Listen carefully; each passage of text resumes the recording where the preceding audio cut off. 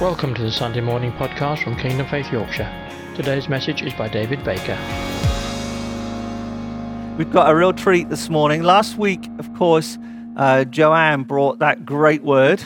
And this week, we've got her husband, Dave Baker, who's coming to bring a word. Now, last time Dave spoke, it was one of those words that stuck with us. He brought, I think it was the very first word of the year, and it was a prophetic word. And about sheep, if you remember. And I know it was very, very popular. Do come on, Dave. Thank you, Jesus. Actually, hallelujah. Thank you. Praise God. So, Dave, it's good to have you. Thank you. You were doing words again this morning, weren't you? So you're fresh from doing the words on your screen. But it's good to have you sort of walk the full circle round to get up the front here. And I can actually see you without your mask, which is also quite nice. Yeah. Dave, we were talking just before. We were going through some of the, moving things around and masks and things. And one of the things I said to you, well, what is there anything you think we should particularly talk about when you come up? And you said, well, I think we should talk about COVID-19. It's not that it's unspoken, but it is something that's there in front of us all the time, and we're being blasted with things from conspiracy theorists to there is no such thing to don't do anything because it's so dangerous you need to hide indoors the whole time. The whole extreme is there. How have you and Joanne, maybe at home, how have you sort of managed to keep Jesus as your focus rather than COVID-19? I think it's a bit like when we read the Bible. It says we have an enemy, and you can focus on the enemy, or you can focus on God, but you have to acknowledge that there is an enemy, and that enemy is powerful. So it's recognizing and acknowledging what we see in our daily lives, but focusing on God, because this enemy is having a field day in our world. In my day-to-day life, I've seen tragedy, I've seen people ignoring it, I've seen people laughing about it, and yet other people are dying from it. And some days it's great because I feel close to God, and other days I feel down. And the other day at work, I just felt like crying because of just the things that are going on. The staff are so stressed, and it's just a matter of focus, I think. Yeah, absolutely. Recognizing there is bad things happening, but acknowledging that God is above it all. Yes, that's good. I think for me, it's recognizing as well, for me personally, and for the people I work with, and the people of our church, and the people we're in touch with in the town, it's important that we recognize this is really having effect on people's minds, on our mental health, because it's whether we're braving it out or not.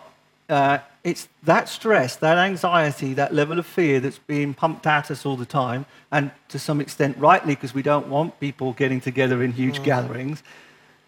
It takes an effect on your mind as well. Have you found any particular ways to deal with that stress? Because we're all suffering it. It's affecting us all compared to normal.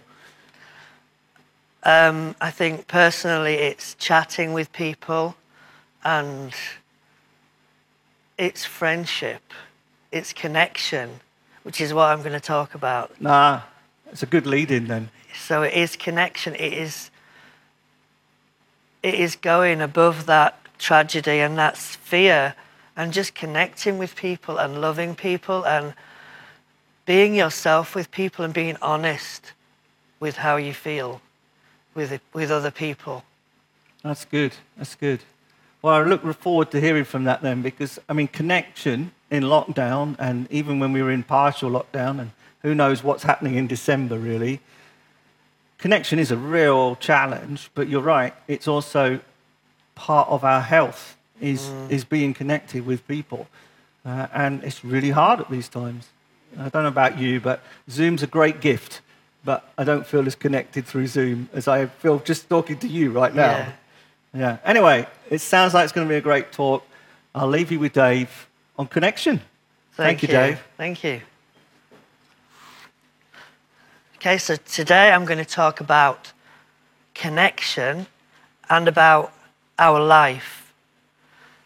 I'm going to start with a Bible verse, which is John 10:10. And it says that Jesus said, "I have come that they may have life, and that they may have it more abundantly." So my question to you, to everyone watching is, do you have life? Do you have life in abundance? I'm talking spiritual life, obviously, but physical life as well, in that how do we live our lives? So what is the meaning of life? When we talk about life, what is it to have life? Is it just to wake up every day, to have our breakfast, to go to work, to go to bed, and then do it all again the next day, and the next day, and the next day? And that's what it feels like sometimes, especially if you're shielding. Every day is the same. Is there a meaning to life? Is the meaning to life, the universe and everything, is it 42? Have we missed something? Is it really 42? Well, if you look at the question was, in The Hitchhiker's Guide to the Galaxy, what are 6 nines? Now, the question doesn't even match the answer. So how can it be the correct answer? Is life to dig your garden up and make an allotment and go back to nature, like in The Good Life? If we remember The Good Life, they left their high-powered jobs and just became farmers in their back garden and in their front garden. And if you remember in The Good Life, in the introduction, there was a picture of bees and flowers, and we'll go back to that later. So are you actually alive? When you go on the internet, have you ever been asked if you've been alive or not? You go on the internet and sometimes this thing pops up and it says, "Are you a robot?" Why should I have to prove to a machine that I'm alive? Should I have to prove to the machine that I'm alive before it lets me do what I want to do? But if you can't even prove to a machine that you're alive, how can you prove to others that you're alive? How can you prove to yourself that you're alive? Do you know that you have eternal life? And do you know that you have abundant life with God? And if so, how do you show it to others? So my question to you is this: are you alive? Prove it. So what is life? Is it the part between birth and death? Just a bit in between? Or is it more than that? There are 3 Greek words in the Bible that mean life. There is the word psyche, which is a word that is used in psychology, and that is the soul life. There is bios, which is a word used in biology, and that's the physical life. And there is the zoe, or zoe word, which is spiritual life, whole life, eternal life, the fullness of life. Real and genuine, active, abundant, vigorous, devoted to God, blessed, everlasting life. So that is the life we're talking about today. And when we think of the body of Christ, we think of it as a living entity. We are its legs, its arms, its head, and we have life if we're in the body of Christ. The second verse I'm going to read is 1 John 2, verses 3 to 7. Here is how we can be sure that we've truly come to know God. If we keep his commandments. If someone claims, I have come to know God by experience, yet doesn't keep God's commandments, he is a phony, and the truth finds no place in him. But the love of God will be perfected within the one who obeys God's word. We can truly be sure that we have come to life in intimacy with God, not by saying that I am intimate with God, but by walking in the footsteps of Jesus. So how do you know that you're alive? How do you prove to others that you are alive? Well, if you look at any science fiction or science program and they find something and they try and prove whether it's alive or not, they look at whether it moves, whether it eats, whether it grows. Does that prove that you're alive? Well, acid eats, fire breathes in oxygen, crystals can grow, ice moves. Does that prove we're alive? Are these things alive? Not really. So in biology, there are 7 signs that something is alive. And we're going to look at those 7 signs and apply them to ourselves. So I'm going to read their official names and then we're going to go into each one.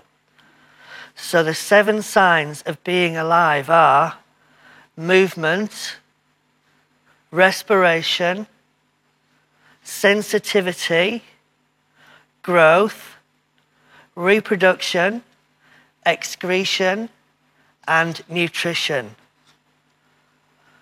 So do we do these things? I hope we do. So first of all, do you breathe? Do you breathe? And if you do breathe, what are you breathing in? And what are you breathing out? Are you living in a toxic environment and you're breathing in toxic fumes? We're talking spiritually, obviously. Are you surrounded by and breathing that in? Or are you surrounded by a fragrant environment and breathing that in? Are you breathing toxically out? Or are you breathing fragrantly out? Whatever you breathe in affects the power of the blood within you. It can weaken it. So are we breathing in God's fragrance? Or are we breathing in a toxic environment that we may be surrounded by or affected by? We look at the world now and we're living in a scary environment, but are we breathing that in? Are we allowing that to become part of us?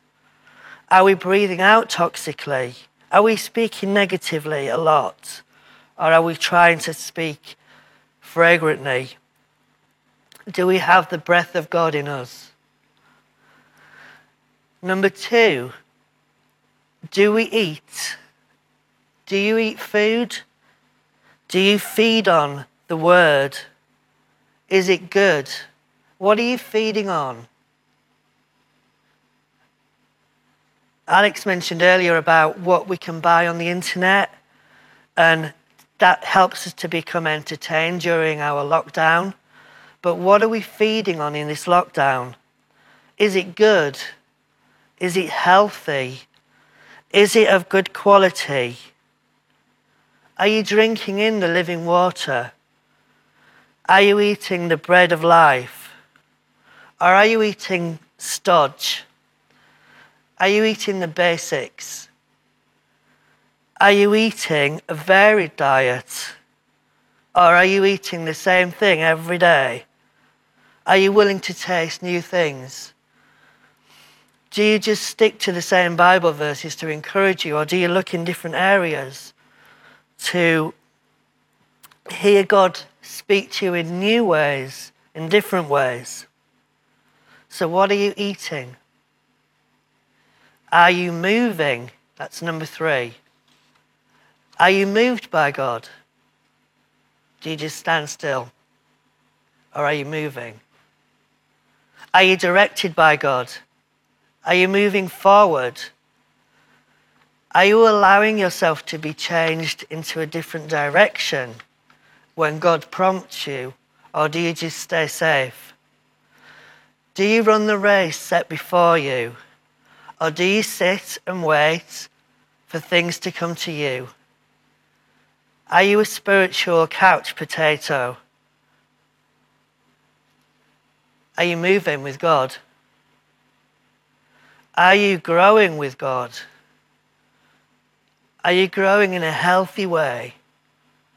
Are your roots deep? Are you staying the same size?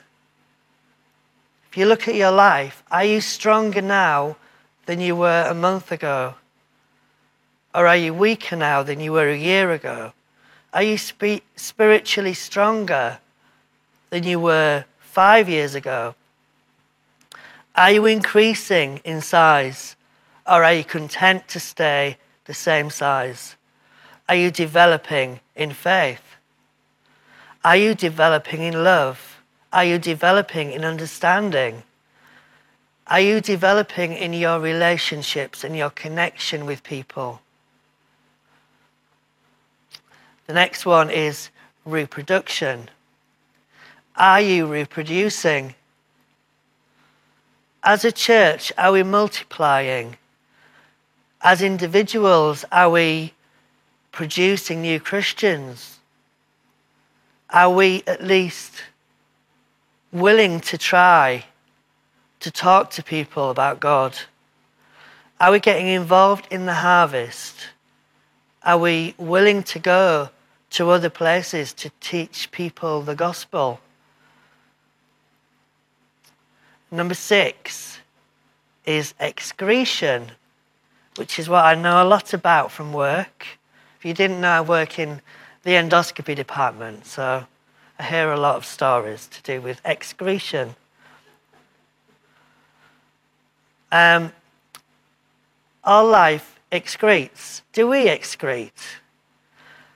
Are we letting go of the stuff in our lives that need letting go of? Are we wanting to hold on to things that we need to let go of? If we like a good meal, do we want to keep it inside us as long as possible? Or do we want to excrete it in a natural way? If we keep things inside us, eventually they'll poison us. Do we allow things to stay within us instead of getting rid of them? Do we want to hold on to bitterness, revenge, unforgiveness? Or will we be allowing God to prune us during lockdown, to allow us to let go of stuff that we had before lockdown? Number 7 is sensitivity, and that is when a life form reacts to its environment, sensing light, sensing food, sensing sounds. Are we interacting? Are we responding to God? Do our ears hear? Do they hear God? Do they listen to God? Do they hear positive things or only negative things? Do we only hear through a filter of our own anger, our own resentment, our own point of view? Or do we hear the truth? The ears are also controlled our balance. They control our balance. Are we balanced as Christians? Do we see God with our eyes? Do we see his goodness, his beauty? Do we see the way that God is working in this land? God's hand in things? Do we see prophetically? Do we have vision? Do we see God's full picture and God's full plans for this world? Do we smell? Do we smell God's fragrance? Are we sensitive to God's sense? Do we smell danger before it comes? Do we have discernment? Are we smelling the fragrance of God or being distracted?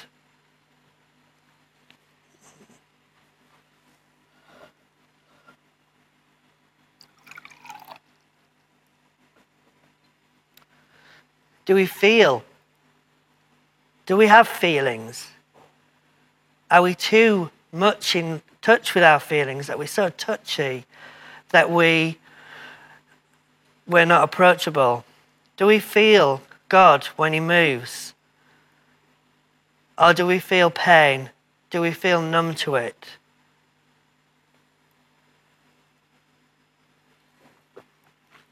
Do we use our mouth in the correct way? Do we speak God's words? Do we taste his goodness? Do we discern sweet from sour? Do we use our mouth to bless or curse or praise God? The mouth is powerful, and everyone knows that the true source of pain is neither the hand that strikes you nor the heart that commands it to strike, but it is the mouth that is the source of pain. All things need to have life, but what do you do with that life? Will you use it to connect with people, to have relationship with people? And during this time, the two things that COVID has affected is our way of life and our connection with life, with each other. We wear masks, we wear goggles, we wear gloves, and people cannot connect with us because they cannot see what we're saying. They don't have eye contact. We can't touch them. We can't go near them, and that stops connection. Even now I'm talking to you, but I'm a 3D person connecting to you by a two-dimensional image. And that image is not me, it's just an image of me. And without body language, without all these things, connection is not complete. And that is why we feel disconnected. Even when we're seeing people on Zoom, it's not the same. It's the best we can do, but it's not the same. And all things need to be connected with each other. In Psalm 133, it says, "Behold how good and how pleasant it is for brethren to dwell together in unity. It is the precious ointment upon the head that ran down upon the beard, even Aaron's beard, that went down to the skirts of his garments, as the dew of Hermon, and as the dew that descended upon the mountains of Zion. For there the Lord commanded the blessing, even life forevermore."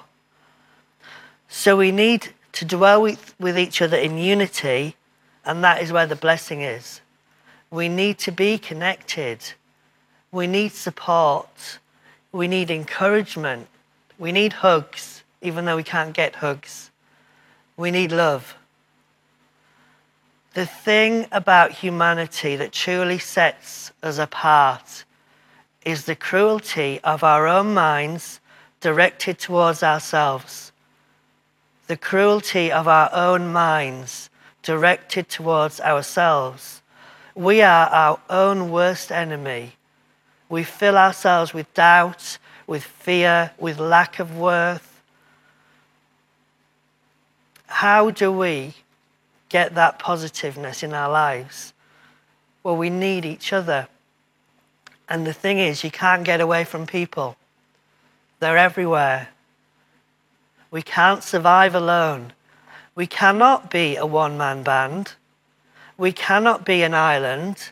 We cannot be on our own, independent. As a Christian, you cannot live an independent life. We need connection. And it's the same in the natural world. Every animal has connection to some other animal. You think, do you know any animal in the world that has never had connection with any other animal? It's impossible. So we're going to look at relationships in nature and apply them to us. In nature, any relationship from one animal to another is called symbiosis, and that means to live with. Now, most people think of symbiosis as one type of symbiosis, but there are actually 5 types, and we're going to go through those 5 types and see if there's things that we need to change as a church, as an individual, as a community, because it's quite eye-opening when you look at it. So the first type of symbiosis is called mutualism, and that is the thing that most people think of as symbiosis. And that is a mutually beneficial relationship. The second one is called commensalism, and that is a one-sided relationship. The third one is parasitism, and that is when one species lives off or within another. The fourth one is competition, and that is when organisms compete with each other for food.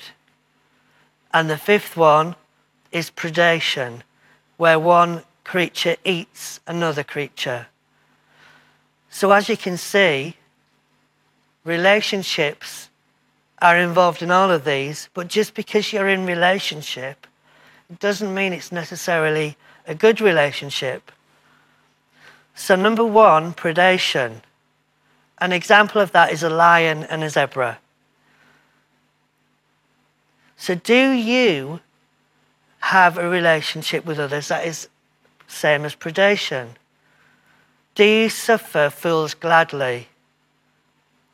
Or do you not suffer fools gladly even?